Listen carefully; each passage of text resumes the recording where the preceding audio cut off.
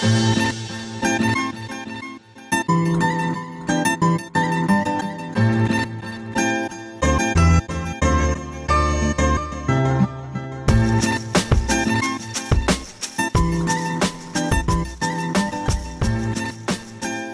and welcome to another episode of the Rice and Mike's podcast. I'm your host, Tung Nguyen, and today I'm joined by two very special people here today.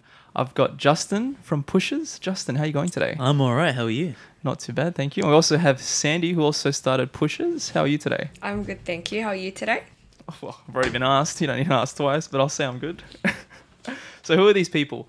We're going to cover two people that started something quite incredible, actually. I don't know if you guys have heard of PUSHAS. These guys have 20,000 followers on Instagram. And do you guys want to cover a little bit about what it is? Well, PUSHAS is Australia and New Zealand's largest sneaker marketplace. We, help people buy and sell authentic sneakers. We sell Yeezys, Jordans, Off-Whites, anything that's hyped, even TNs. Like we're getting a huge selection of TNs now that are coming in.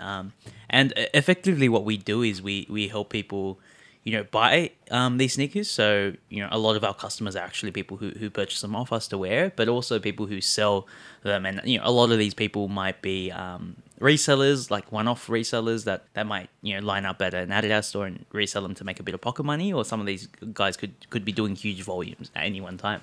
Yeah. Yeah, or they just could be your collectors who just have everything backed up and ready to kind of just move them along to someone else. Let's start with the origin story. Everyone likes to know how we all started and how everything led to where you are now. So which one of you want to start first? I'll let Sandy take this one. Justin and I started PUSHAS 3 to 4 years ago. We were in our second last year of uni. He was studying a bachelor's of law and commerce, and I was studying teaching. And we weren't too sure whether we wanted to go into our field. So I was always into sneakers, and Justin found an opportunity where we could potentially build something with sneakers and sneaker reselling, and we were kind of just really interested in the market, and we thought, hey, let's start something and we'll start small and see where we go from there.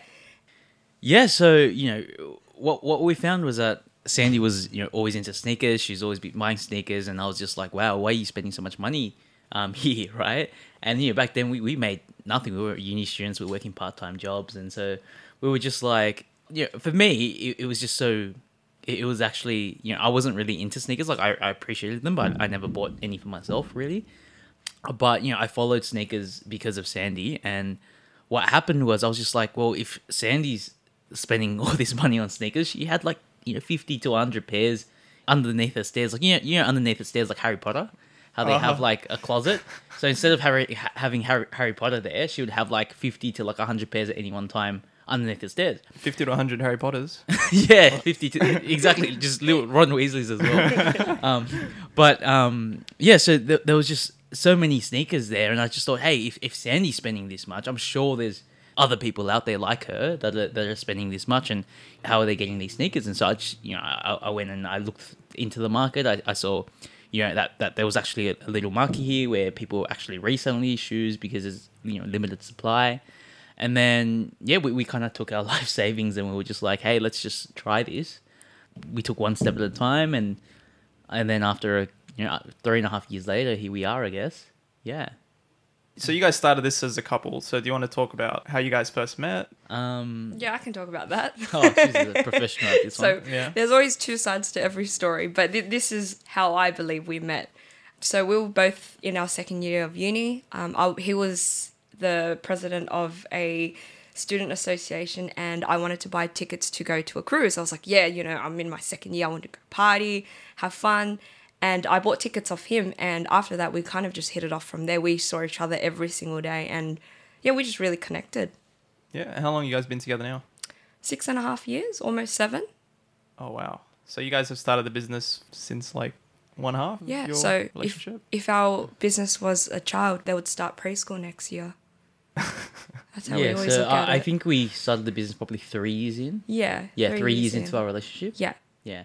And did you guys finish your degrees? Yeah, we both finished. We both promised each other and our parents that we'd finish. Yeah, because my parents thought I was going to be a job kick. And so, and so they were just like, you selling shoes, like, in their heads, they thought we were like, selling shoes at Kmart or something. That's what I was going to lead with, because when you tell your parents something like, I'm not going to be a doctor, I'm not going to be a lawyer, I want to, sell shoes, and they're like, what, are you going to like flea markets and selling Yeah, shoes or like something? Exactly. that was basically what my parents were thinking. The concept of buying and reselling shoes, they just couldn't grasp. And I think still, like, my mum still doesn't get it, what we do, because she always asks me questions. She'll ask me the question, I'll answer it, and then a few months later, she'll ask me the same question again. I'm like, you didn't get it. And my parents are always scared that we're going to go out of business, because, like, who is buying $500 sneakers? They're just like, you can buy it at Kmart for $30. And so, and I think they were always worried that we're going to fail. And my parents are always like, you can always move back in. Like, don't worry about it. If anything happens, like, you don't have to be ashamed. Like, it's okay. Everyone fails.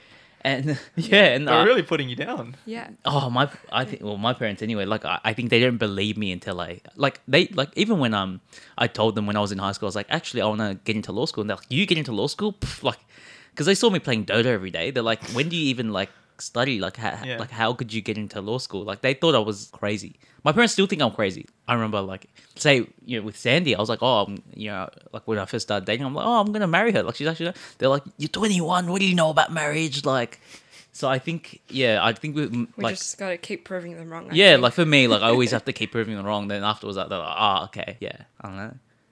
Wait, so you studied law? Yeah. And are you using that degree at the moment? Not really. I think the degree helps you learn how to critically think. I think really that's it. And there's a couple of skills that you kind of learn, but I don't know. I think that's like any uni degree. Like I think you learn kind of the foundations, the fundamentals, but you don't really apply it, right? Like in any job, like I'm sure 90% of my mates who I talk to, they tell me that, their degree was like good to get them the job. But actually, when you're in the job, you're learning things that are completely different, right? So I think that happens to everyone, and that's even with me. So I'm glad I did it, but I don't think that it's helped, other than helping me critically think and maybe signposting. Like people look at me and they don't think that I'm dumb. Like that really helps. Like I think when you talk to someone and you tell them you did a law degree, like, oh, okay, so he's not a complete dumbass. Because I'm sure people look at me and they think I'm pretty dopey and I'm just a bit slow. Like. A first impression thing. Yeah, exactly. People are usually surprised as well. They're like, what the hell, right? But yeah. So Sandy, you did business, right? No, I studied teaching. So teaching. Yeah, so it's secondary completely different. or Secondary. Yeah, so I was majoring in English and minoring in drama. And was it useful? Yeah, I think so. I think my teaching degree taught me to kind of, how to plan for things, how to speak with people, how to like work with people and stuff like that, because you're in a classroom, and I do believe that everyone, even no matter kid or like 30, 40, everyone still learns the same. And it's kind of taught me that. But not only that, I think the random odd jobs Justin and I picked up throughout uni, trying to just kind of get through and pay Opal cards and buy lunch, I think that's kind of helped us along the way in building our business as well. Do you guys do this full time now? Yeah. We both did it full time in for the long haul. So pretty much. If my parents are right and we do fail, then we're kind of fucked, eh? Yeah, I think we do more than full time. When we first started off, we were just working around the clock, whether it be uni, a full-time job, a part-time job, a few part-time jobs. But now I'm pretty much there Monday to Friday from 8 till like 8 o'clock at night and stuff, just working through. Yeah, so I'd say I'm pretty much full-time. Justin would be about the same. Yeah. So previously outside of the podcast, Justin, you were telling me that you had meetings going on throughout the week. Like, what would that involve? So it depends. It could be anything. It could be meetings with, like, if we have partnerships that are coming, like, on, or if there are collabs that we kind of do, or even meetings in terms of, like, we have, like, investors now as well in the business, and, giving them updates and telling them, hey, like, we haven't totally lost everything, like, just making sure that, they know that, we have things, we're handling things. Yeah, so I think that's basically what usually meetings would involve. Like day to day, there's always something on. Like we might be doing, a special deal with like another company. Like recently we did like a couple of eBay deals. So with eBay to push like a lot of some of the sneakers through. Yeah, there's always emails. Like mine not as bad, but I know Sandy's one. Like every hour she probably gets like about like 100 emails. I'm guessing. What? Close to that. Whom? Customers. So when I say customers, I mean buyers, sellers, marketing opportunities, just everyone. And I think Yeah. as we grow, the inquiries just keep growing with it. Yeah, like both our emails, like hers more than mine, but Yeah. yeah, there's heaps like, and this is I guess this is why sometimes I'm slow to reply to you, Tung, but No, it's alright. like yeah, like our inbox just gets flooded like Yeah. whenever we go through. So it's yeah, and then it's just sometimes these emails kind of get there's like a action that needs to be taken, and it's usually like, hey, do you want to like have a quick call to discuss about the email, blah blah blah, and so our day gets filled pretty quickly, which is why we do work around the clock. I'd say like our daily routine anyway. Like Sandy wakes up earlier than I do, but I'll probably wake up at about like 8:39, and then I get started at work maybe 10, and then we work all the way to maybe like 11, usually. Yeah. Yeah. But we try to cut back just to deliver more work-life balance. Yeah, but Kind of. but I guess the great thing about running your own business as well is that like, like if Christine calls me like during the day or whatever, or message me during the day, I can reply. Like it's not like Christine, giving context, is our friend that's sitting over here.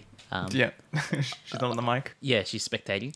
But yeah, like like if sending me a message and I can reply, like it's not like a 9 to 5 job where you have to kind of be clocking on at like a certain time and clocking off and not doing anything else. So I think it's great that our lives, we get to kind of interweave our personal life and our professional life into it. And so I think our the way we live our lives is quite different to a lot of people we know, just because we have that flexibility. But the flexibility doesn't mean that we don't work hard. Like it means that we end up dragging our day along. So instead of working, let's say instead of working 10 hours, like let's say 9 to like 6 p.m. like most people, we might work 15 hours, but then we have like an hour, like after 2 hours break, or an hour break here, or a break. So then you're working 10 hours across like 15, 20 hours, depending on the day. So, I disagree. Like, I don't think we get 2 hour, 1 hour breaks at all. but let's say like 10 minutes here, and then like after like an hour and a half, another 10 minutes, etc. You know what I'm saying? I think Justin and I have different days though. So Yeah. him and I, because we split our roles and we're accountable for different things. We kind of just have different days. Yeah, so like I can take at like say 1 p.m. I can take like an hour and a half gym break. Yeah. And I'm lucky to be able to have the opportunity, but then it just means I have to make up for it like later on that night. So Okay, well, let's put a bit more context on the company. Yep. So is it just you two working? so there's 4 of us now. So it's 2 of us full time. We have 2 other people now part time, and we have a couple of contractors that help us like pick and pack whenever we need. Oh, wow. Yeah, so it's Yeah, and then we've just got contractors who do other things for us, whether it be like social media, marketing. or if we ever run events or anything like that as well. Yeah. Yeah, so I think our businesses run a bit different. Like we don't have a lot of like, I think for us, it's really important to run things lean. Like there's no point having full-time staff that might sit around and not do much, when with us it's on demand. So whenever there's a need for it, then we get them on for, say there's a week where it's extra busy, we might be like, hey, we'll pay you for 10 hours to help us pack, right? Rather than saying like, hey, like have full time, and then 1 week it might be empty and 1 week it might not be, and it just becomes inefficient that way. So that's how we like to kind of run our business. So you have a warehouse? with Yeah, all the we shoes have a in? warehouse. Yeah. Because when I was doing research, I still have that image of that article. I think it was from SBS. So that was pretty crazy when I found out you guys would feature on GQ and also the Financial Review. Yeah, so And I have that image of you guys in your house with the boxes. Oh, that was in the like- background. I don't know how long ago that was. that was 3 years ago. Is that when we were in Surrey Hills? Yeah, that was our first So little was office. that the? Are you referring to the SBS one? Yeah, I think it was a video. So that's literally when we first started. We were in, like, I wouldn't say a room bigger than what we're sitting in now, maybe just a tad bigger. So for context, Probably like, about 15 square meters, would you say? Was that 15? No. It would be like 45 square meters. 45, like a bedroom, like Okay. a standard bedroom where you can put a bed, a TV, and maybe a few knickknacks. That's it. Yeah. That's how big we were. Yeah, and that was really small, but yeah, we moved probably a year after that. We grew a bit more, and then we moved into our current place now in Ultimo, which is probably about like a lot bigger than that as well Yeah, now. I would say, yeah. Yeah, It's and about then- 5x. Yeah, and then now we're actually looking to move into a way bigger place, because the place is just getting too full of sneakers. Yeah. Yeah. wait, so you guys still hold stock in the house? No. So it's like it's hard to explain to people. It's like a warehouse / like loft. It's not like a standard. Yeah, It's a commercial suite. it's a commercial space with a massive, like, open space. where Yeah, it's we open pretty plan. much just We put have racks. shelving, yeah. We just have racks in, Oh, Yeah. okay. and then we just fill it up. Yeah. So when did you guys sort of had that feeling where you went, like after you started the business and you just went, oh, like it's actually kicking off? I don't think we wanted to give up. I think we, Yeah. I think we started off with just 30 pairs of shoes when we first started, and we just kept going. I think, Yeah, like for us, it Yeah. was like looking back, like 30 is just like nothing, right? Like Yeah. looking back, like yeah, and we just 1 week we just had 30, next week we had 35, next week we had 40, next week we had Yeah. like 50, and it just kept kind of growing Yeah. exponentially. I think like there wasn't a moment where we were like, hey, this is really going. We were always like, look, we believe in this. We believe there's a market, and just let our efforts compound and we'll see where we go.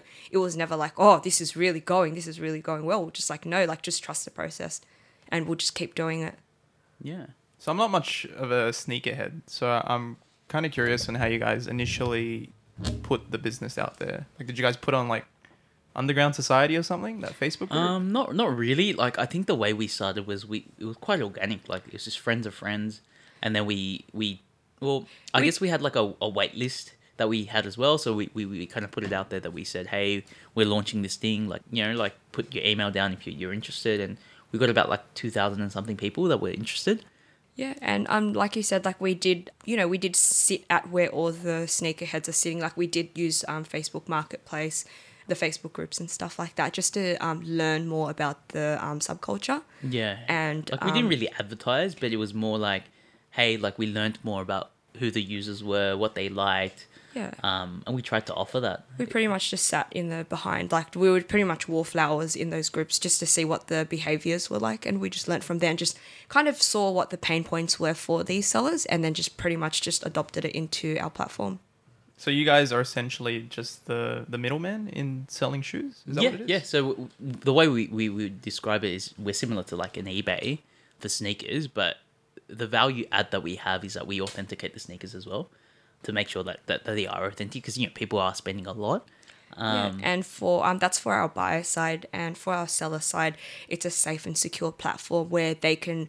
We've got sellers who send in literally hundreds to us at a time, and it's pretty much just you don't have to deal with 100 different people. You can just set, forget, and money just gets paid into your account as soon as they sell. Oh, well, not as soon as they sell, but yeah.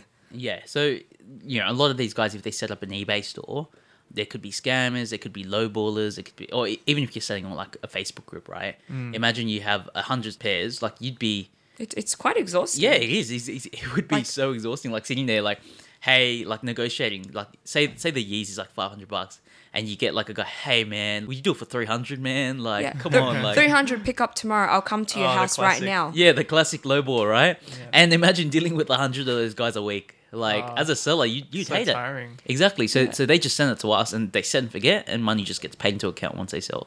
So a lot heaps of the good. sellers just love using us because of that. Yeah.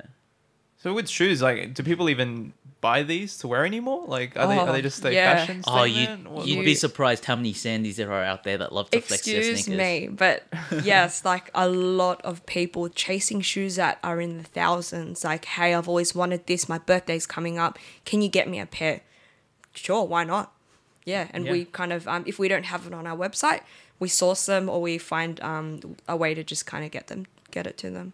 And what makes them so special? Just because they're limited? Yeah, so for example, it could be the story of the sneaker that makes it so valuable. So an example is the Jordan 1 band. Michael Jordan was fined by the NBA. It was about like $5,000 every game because the colors of the sneaker didn't fit with the league's like restrictions. And then what happened was Nike was like, hey, like this is great advertising for us. We'll pay the fine every time you wear it. So he just kept wearing it and just kept copying the fine, right? It's like a guy with a luxury like car Yeah, and it's then like nothing. parking in like, no stopping zone and Yeah, just yeah. getting fined, right? He doesn't care. So it was the same reason. And I think, the mythos of that sneaker made it, valuable. And now everyone kind of wants that sneaker to just keep a part of history. So it could be the story. It could be... Could be the people they follow, like Kanye West. Yeah, I've could heard be, of those. Yeah, it could be a lot of influencer marketing, a lot of the younger girls following Kylie Jenner, like Bella Hadid, or maybe a shoe just might resonate. Like it just might bring a nostalgic feeling. Like, for example, my first pair of Jordans that I ever bought just released 2 weeks ago. I'm like, hey, I should get another pair because the pair I bought 7 years ago might crumble soon. So I'm like, oh, I might get another one. Yeah, could be the movie. So like the Spider-Man into the multiverse movie. Yeah, they did a collab as well with that. And like one of my favorite sneakers that I actually have is the Jordan 11 Space Jams, and that was when the Michael Jordan. I don't know if you guys remember the Space Jam movie. Yeah. The shoes are in there. So I remember watching that movie when I was like 4 or 5, and I always liked those sneakers, right? Yeah. So so it could be like a variety of factors, I think. Yeah, or it just looks like lit. Yeah, like That's it. exactly. Yeah. Is there just like a short supply? Like, why does there need to be a market for this to be a middleman? Yeah, there is definitely. It always depends on supply demand. There's always a shortage in supply, and there's always a high demand. Like for example, the Yeezy breads that just came out, they released like how much 500,000 within worldwide. I think Australia got a couple thousand, but think about the population who are into Yeezys in Australia. Like it's never going to cut it. Yeah, if like our Instagram has like 22 grand followers alone, and we're just one resale platform, like you can imagine that if there's only like 5,000 pairs released straight, like 75% of those people aren't going to get a pair. So it's always going to be like that. Yeah, definitely. Aren't they going to make more? No, they might do a retro, and that's what retros are. Retros, for context, is 1985, the pair of Air Jordan 1 band Justin was referring to. They release it every couple of years, and they call it a retro. But the thing is, they might have different materials and stuff, and all sneakerheads know. Oh no, this toe box is not as buttery. Oh, it's not tumbled leather. It's not the same as 1985 or something like that. It's So even if they re-release it, it might be slightly different. It just might be variations, like the smallest thing. But you know what? All sneakerheads know. Do retro releases tend to be cheaper than the original? No, it's usually the same retail price, or usually it might increase in price like due to inflation. So you know how like 10 years ago she might be 200, it might go to like 220, 250 or something, depending on what the retail price is and if they increase it. All right, going back to your previous point when you said you checked the authenticity of the shoe, is that something that you two guys do individually? Yep, so we do that all in-house, and we also have people who look at it if we need assistance as well. But yeah, pretty much we do it all. And how do you even figure out, like, what do you even look for? So when we are authenticating sneakers, you look for a few things. Well, and you can't just kind of narrow it down to one main thing, because some manufacturers might get it right in some things, like for example a size tag, but they might screw up with another thing, like the toe box or something like that. So when we do authenticate, you kind of had to look at everything from the sole of the shoe to the weight stitch to how size tags look to the box to the labels, pretty much everything. The laces. The laces. Even the smell of the sneaker. The smell of the shoe. You'd be surprised that certain factories produce certain smells, and if there's a fake that does come in, it smells completely different. Like whether it's the glue that they use, you know how super glue has like a certain smell, and then like the glue that the manufacturers use actually have a certain distinct smell as well. Like it's like I'm sure you guys have bought a shoe from Nike or whatever, and you have that new shoe smell. Yeah. It's like a specific smell depending on the specific sneakers as well. It's quite distinct, and I think once you've done this as long as we have, and with our team as well, like you start to pick it up, and when you have certain shoes that come in, you start to then build up like a repository of like all this information that we might keep on like a Google Doc, and then you start to then know what to look for. Yeah, and I think because each release we get like up to hundreds of them, so you can really see the differences. So is there a certain grade to the quality of shoes? Like, Pokemon cards have like grade numbers? Because not really, because we sell all brand new sneakers. So the grade that it's not like it's like used, or like if we did do that, then maybe we would. But everything we take is brand new, so nothing worn at all. Yeah, so we wouldn't have grades. I know a lot of other like sneaker stores, they might sell used sneakers and they might grade it like A, B, C, whatever, depending on how new or how used it is. But I think a lot of our customers that we find anyway like to buy new sneakers, and so we just kept it there. Yeah. How many different pairs of shoes do you guys have? Oh, on our website, how many would you say is on our website? Well, personally. Personally, At the moment. I have a lot of shoes, but I just have a strong rotation of just 10 to 15 pairs, I would say. So Yeah. I don't wear all the other ones. I've actually started to minimize everything and just declutter.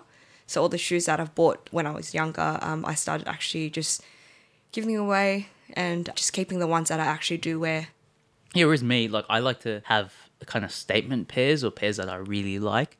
I'm not like Sandy where I don't have like 50 pairs of, like she impulse buys a lot. I don't have 50 pairs anymore. Yeah, not anymore, but yeah, she impulse buys a lot and she likes it and she'll buy it. But for me, it's like I kind of think about it a long time. I'm like, I have to really like it to get it. So I probably have about like 8 to 10 now Yeah. that I really keep. Yeah. But it's funny, like you say 50 to 100's a lot, but we know people who have shoes in the hundreds. Yeah, I'd Like- say I know people who have. Yeah, like to me, 50 to 100 as a sneakerhead, that's not much at all. Like hundreds. How do you have space for all that? Oh, I rent out a Kennards. They store it at their mum's, their garage. Like I've heard all sorts of stories. Yeah. So I actually think like, yeah, I only have 8 to 10, so it's not even that much, to be fair. I feel like your customers would have expected differently. Yeah, like I think they would, like, but yeah, like the pairs that I have, they're usually, I don't know, they're usually like sentimental to me or they mean something to me. So there's no point. I don't have enough feet to wear like 100 pairs, right? How many days can you actually wear that many pairs? So for me, I think it's a bit different.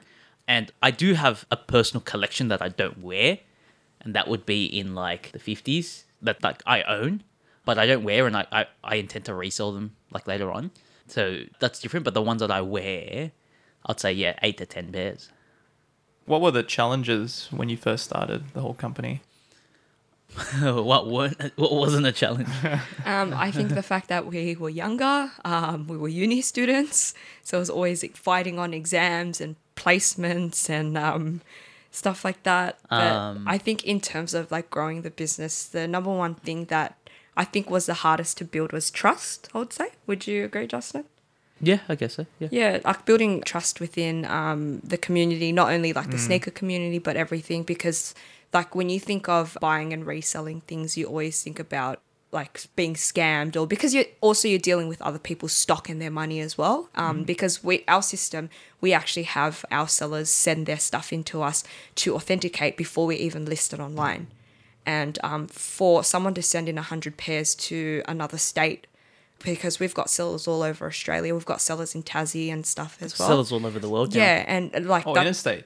International now. Yeah, we have a lot of And sellers that are we've from got- Europe, from Asia. Yeah, and to kind of keep hundreds of thousands of dollars worth of stock in someone that is in another country, it takes a lot to build. So that's what I mean by trust was probably the biggest challenge.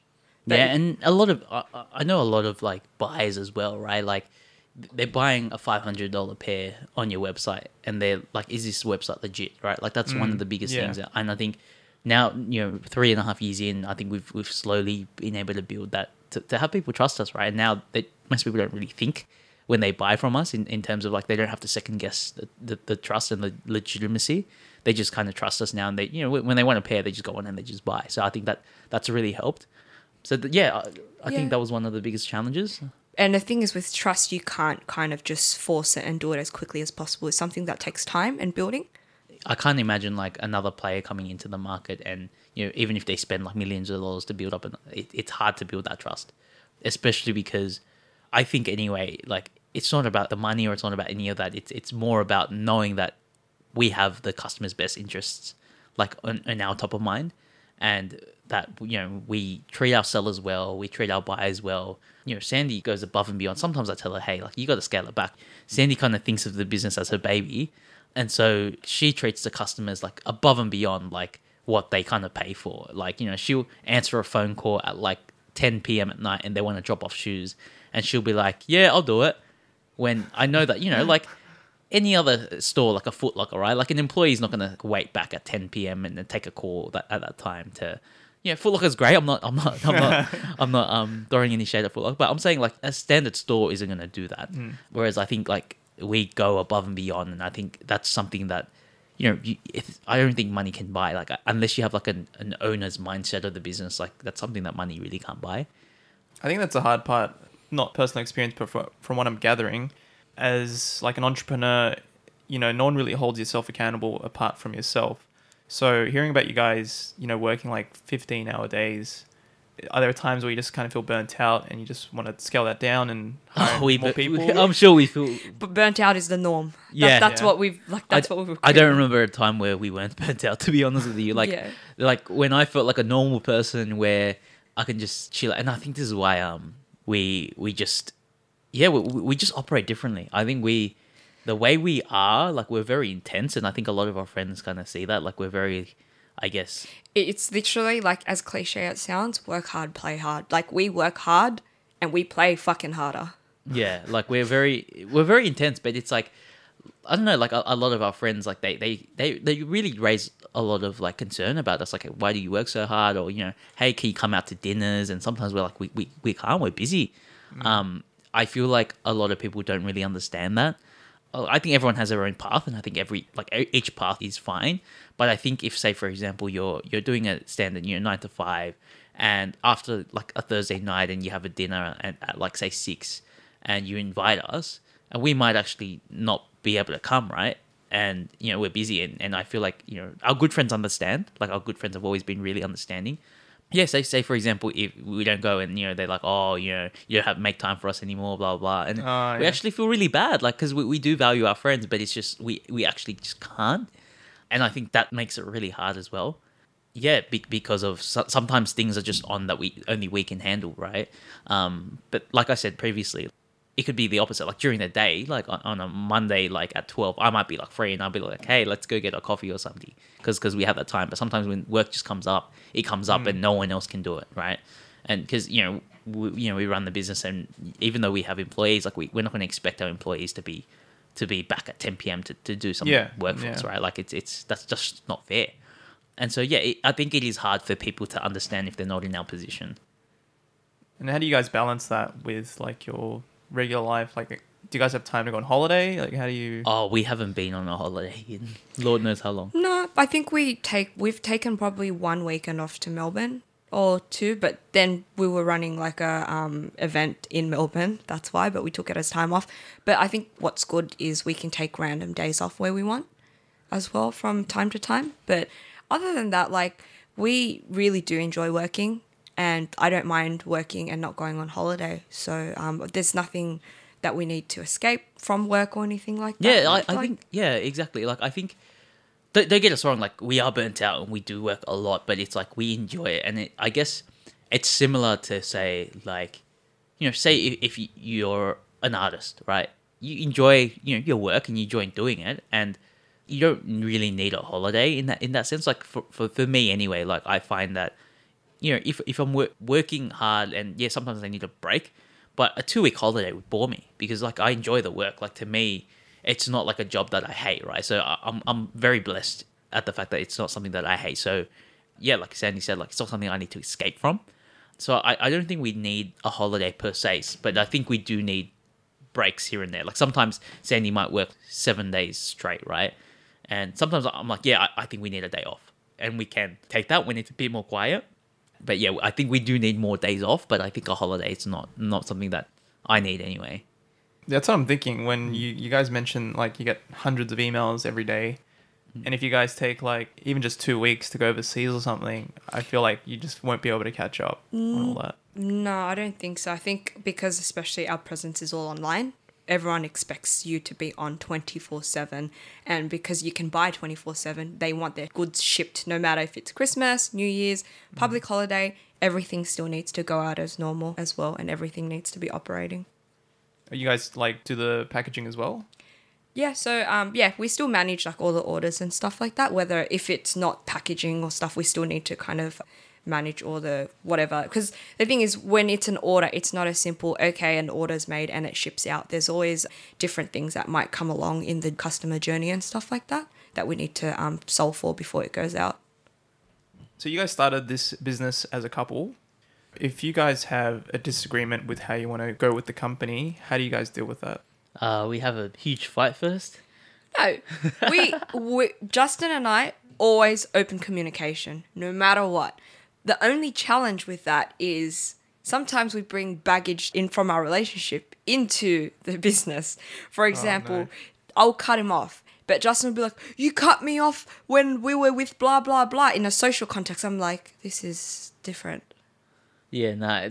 Okay, so I actually categorize a lot of our disagreements. Usually, the business, we actually don't really disagree. Like, the way we see the business is usually aligned, and we trust each other for each other's roles. So I think we actually don't. I don't remember a time when we actually had a business disagreement, right? But yeah, like Sandy said, it's like usually it's like traits that, well, I find that we might not like from each other, and then it kind of like it rubs us the wrong way, and then it kind of aggregates something that's like really stupid. So like, for example, like Sandy might be like mean to me, right? And I'm particularly like sensitive that day. And so I just start like picking fights with her and be like, hey, stop being so mean. Like, you're being, really mean, and I don't like it, blah, blah, blah. And she's just like, how am I being mean? Like, blah, blah, blah. And then, yeah, so that, like, It's all really petty stuff. yeah, it's but all really petty I stuff. think when it comes to big picture and actual decision making, we're always aligned because we always know we have the business's interest best at heart. And Yeah. because, like I said before, like we're both accountable for different things. We both have different roles. So I think we trust each other. Just like in our relationship, that because Justin knows more about what's happening in one particular part in the business, that he can make the best and informed decision on that going forward. Yeah, and usually, especially how I run things as well, like usually it's like I let everyone make the decision, because you wouldn't put someone in that role if you didn't trust them that they could do the job well, right? And so I usually let them, and unless it's like a really critical decision, like you let them make it, because like most of the time the people who work with you are more likely smarter than you in certain areas, and this is why you hire them, right? Like, let's say for example, your accountant. Most of the time your accountant should know more about accounting than you do, because if they don't, that would be a bit of an issue. Then why don't you just do the accounting yourself, right? So for me, it's like, same as if, your car, right? Like, you go to a mechanic to service your car because the mechanic should know cars more than you. If they don't, then there's an issue. So for me, like, if I've delegated responsibility for a certain task or a certain area of business, generally speaking, they should know more than I do. And they should be able to explain the decisions to me and let me know that, hey, this is why they're doing this. And 99% of the time, I should agree with them because they have the expertise. And usually if I don't disagree with them, it's because I might have like a different perspective based on what I know in another area of the business. Let's say, for example, marketing might want to do this, but I might disagree and be like, hey, you can't do this because, for example, sales wants this. And so disagreements aren't based on what's right, because usually a person's view on how they do things is actually right, but it's just that they might lack perspective from another part of the business that they don't see. And so that's where I come in. But usually, like, I'd say that, yeah, like, I don't think that I know more than them. So generally, like, I trust them to make decisions. So like, especially with Sandy's role, like, she manages half of the business, I manage half of the business, right? And so Sandy's half, I trust that she knows more than me about that half. Or I should, if I was the best person for the job, I should be doing it, not her. I mean, and if there are disagreements, which they do, it might not necessarily be based on our roles. It might just be, okay, where should we move for our next warehouse? We are always constantly challenging each other, and not just him and I because we own the business, but even the people who work with us. Like, we invite people to challenge us because I think it just keeps you on your toes and keeps things interesting all the time. yeah, I guess so. So has there been a big rise since you guys started your business? Like, is there a lot of different resellers now? A lot of middlemen? Yeah, so I think there's a lot of like people who are doing similar but not the same. Like, I think in Australia and New Zealand, we're probably the only ones that are doing the same, the model that we're doing, where, we really help resellers and in bulk, etc. Like, there's a lot of people who might buy their own stock and sell it, so they're not really middlemen. There's a lot of people who might do similar stuff to us, but they might sell apparel and stuff as well, stuff like that. But for us, like, we're the only ones in Australia and New Zealand that specializes in sneakers, and we're probably one of the biggest players now. There's a lot of international players that are doing what we do, but in Australia and New Zealand, we're probably the biggest now. How old are you guys now? I'm 26 And I'm 25. And you guys started this like 3 years ago, right? Yeah, 3.5 years ago.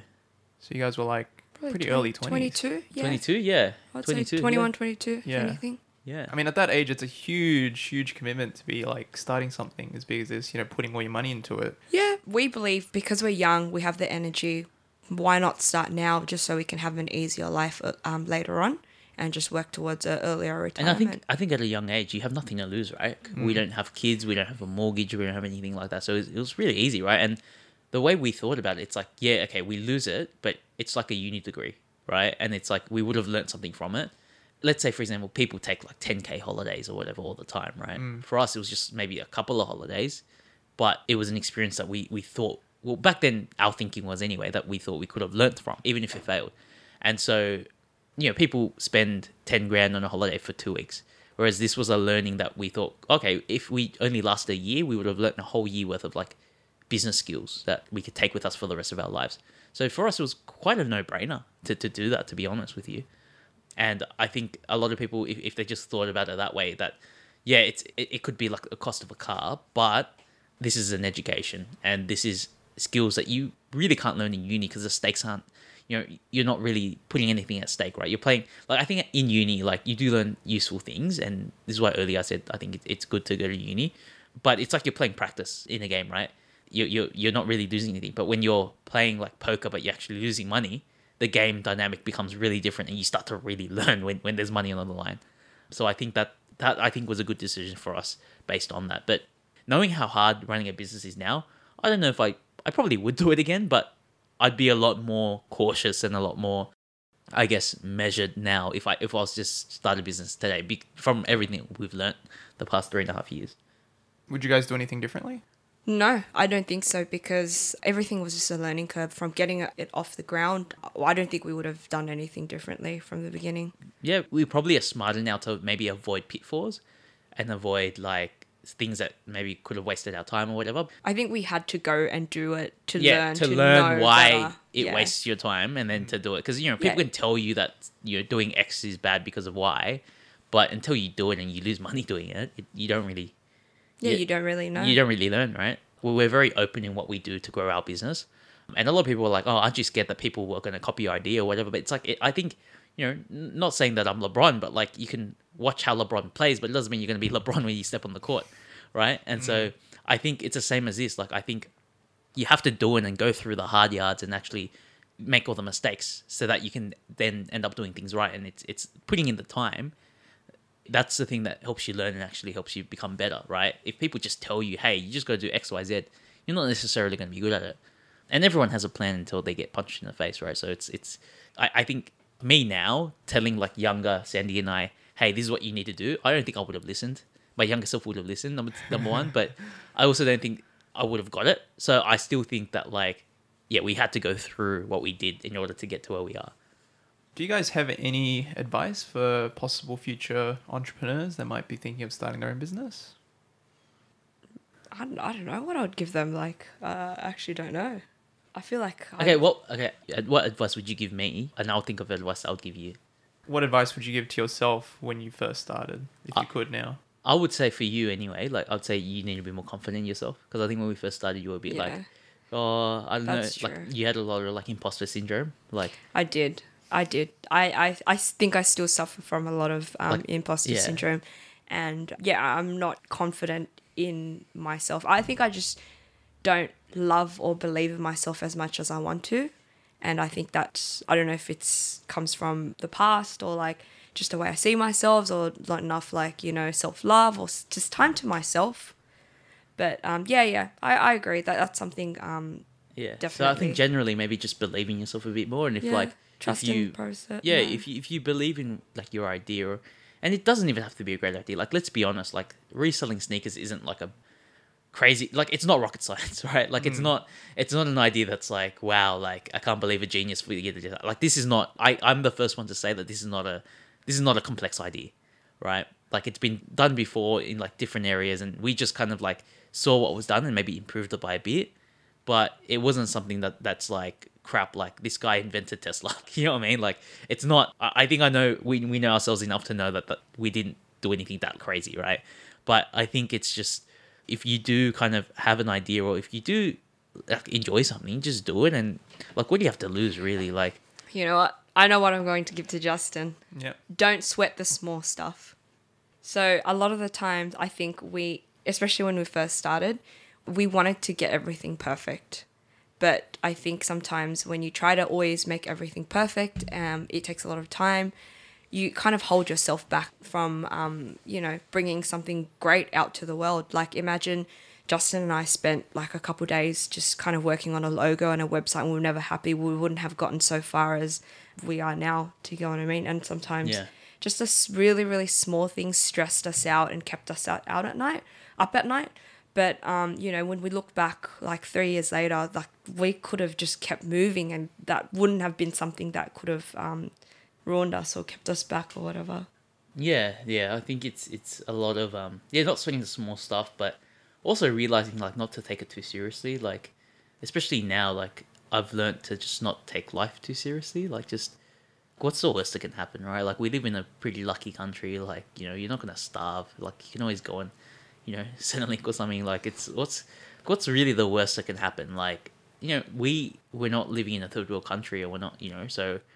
I think if you fail and you put it all in and you lose all your money, like, just start again. Like, especially at our age anyway. Like, I think when you're 30 and you have kids and you have different responsibilities and it's different. But when you're in, anywhere from like, let's say 18 to like 27, 28, you don't really have to get your life together yet. So, like, most of us end up wasting time, like, doing stupid stuff anyway, right? So it's like, I don't know, like, just kind of do it and Don't be afraid. yeah, just don't be afraid, right? Yeah. But also, I think now that I'm thinking about it, there's like a lot of advice I can give, like maybe like seek out people who might know more than you and just asking for advice. Like, I think that works out really well because I'm sure they have things that you haven't thought of, and and even if they can't help you specifically in your problem, they might point you to a certain direction or point you to someone who does know, right? So I think being open to your idea, like, I really don't like people who like.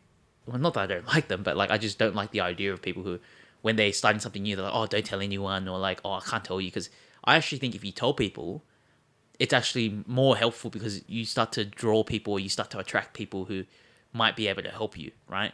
And like I said, like, I don't think people are always scared that people copy their idea, but execution is everything, right? And I don't think that someone copying you isn't necessarily going to mean that they beat you. And if someone copies you and they beat you, then they deserved it, right? Like, for me, it's like, it's all about execution, and it's the same as, I always bring it back to like the analogy of basketball, right? Like, just because like you see how LeBron plays and you know that he's a basketball player, and everyone knows the rules of basketball, it doesn't mean that you're going to be the best player in the world. Or another example could be, let's say Elon Musk, right? Like with Tesla, like, how many competitors does he have with electric cars? But and he's always been open with what his plans are. He released his 10-year plan like ages ago, detailing like how he was going to launch Tesla. He wasn't scared that people were going to copy him. Like, he actually invited people to copy him because if there's more people that are kind of knowing the journey that you're on, and if there's more people that you attract, that's how he was able to build such a great brand in Tesla, and that's how he has like people are like religiously follow him. And I think that's what you need to do. I think people shouldn't be scared of holding their ideas to themselves and keeping it secret. Like, just tell the world, like, like we said before, like when we first started, we told everyone, hey, we're going to do this, and we had a wait list, and that's how we got our first like 2,500 people who were interested in our brand, right? So it's all about telling people, it's all about launching yourself out there, and if people copy you, like, whatever, like, most of them end up not doing as well because they just don't have the same kind of ideas or the same execution as you, right? Or not even that, like the same passion. Yeah. And just your flavor to what you're bringing to the table. Because everyone has the same idea, but I think they're all looking at it from different perspectives as well. Yeah. So, you might be looking at front on, someone might not be, they might just see it as, just an opportunity to make money, and who's going to win at the end? Obviously, the person with more passion and love. Yeah, and like you can look at any industry, right? You can look at like gaming, right? Like, everyone knows how to play League of Legends, right? But there's only a couple of good teams because just because you know how to play the game doesn't mean that you're going to be the best, right? Or you look at like, let's say hip hop, right? People like Drake is always like at the top because he has a different flavor, and anyone could be a rapper, but it takes a different level of dedication to get there.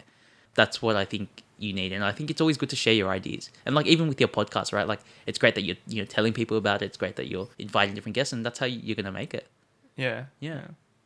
So can you guys imagine yourself as a teacher or a lawyer now? No, I really can't imagine myself marking all the time. Well, just kind of running a classroom and stuff. Probably not. Yeah, I think I don't think people will take me seriously as a lawyer. I'm just too. Yeah, I don't know. No. Then picture yourself like, getting all ace attorney and stuff. Nah, not at all. Not at all. I don't think I'm. I'm just not smart enough for that, to be honest. Oh man. Do you guys have any funny stories that might have happened starting this business?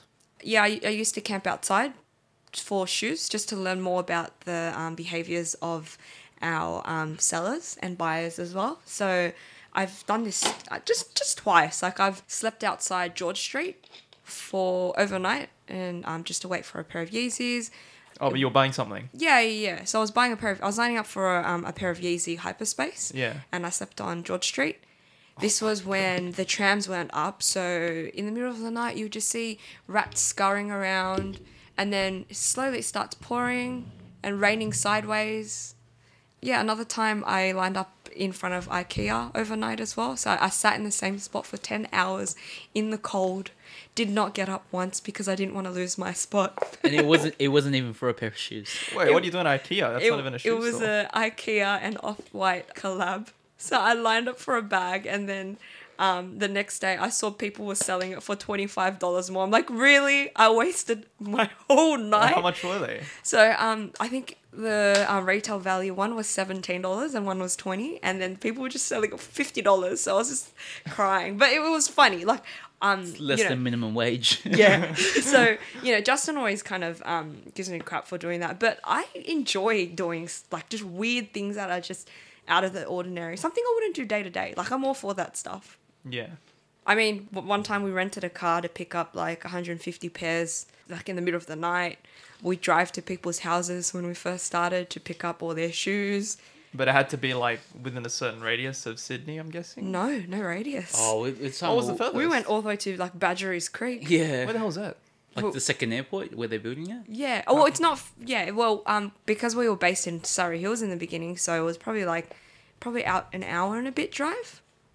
Oh, yeah. So it's like out west of the city from Sydney, maybe like an hour-ish, yeah. Yeah, over an hour. But like, I think the stuff we used to do, like, just because we wanted to see like what worked, what made people happy, and just to kind of get to know and sit with our customers. Like that's one thing that I love because I look after all the customer experience. I look after buyers and sellers.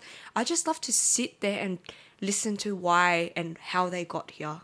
And it's Like just how their minds work. How it yeah, thinkens. how they're wired. Because like, we pretty much are here to serve these people. So like to serve all the sneakerheads of people lining up. So I'm like, look, I want to learn about you. Like I want to know what you do for fun. I want to know why you're here. Like I just love to know about them. And I think that's why I decided to do teaching as well in the beginning, because I just genuinely interested in people and how they're wired.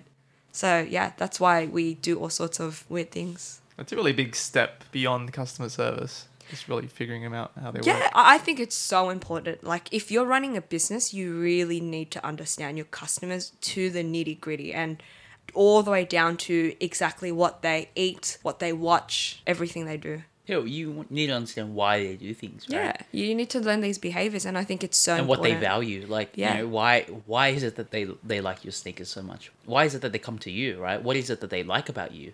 Yeah. And what is it about your business that makes them be drawn to you, right? Compared to like other places. Yeah. And I think it's yeah, we provide a great service. Yeah, we're one of the best. But it's also about the brand and also about what the brand stands for that I think people resonate with. Yeah. Yeah. And yeah, I think it's so, like I said, I can't emphasize enough, no matter what you're doing, if you want to build a rocket to space, you need to know why your customers want to go there. For our listeners, where can we find your socials? So check us out at PUSHASgram on Instagram. So PUSHASGRAM. On Facebook, you just check PUSHAS, PUSHAS, and go on pushas.com for your latest sneakers. I think everyone needs a fresh pair. At that price? Yeah, at that price, because you can't put a price on love, to be honest. And you love your sneakers. That's it. It's quite a niche mark. I don't know if everyone would be keen on spending that much. Oh, it's definitely a growing niche. I think Growing. soon to be, yeah. I saw you had Game of Thrones, Ultra Boost out there as well. So That was 120, not 500. So I can kind of justify that. That's a gateway. But once you start there and then you start to move up, that's how they get you. Start slow on the drugs and Yep. it's That's how they get you. Yeah. That's the vodka cruiser of sneakers, and then you start to get to move to the soju and the Hennessy. and then before you know it, you're spending $300 on whiskey. So Yeah. God, let's not go there on the alcohol thing.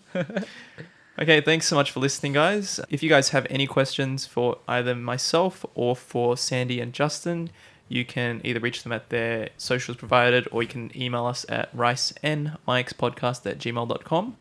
Make sure you follow us on Instagram at Rice and Mike's Podcast. And thanks for listening. We'll catch you guys on the next episode. See ya. see you guys soon. Bye.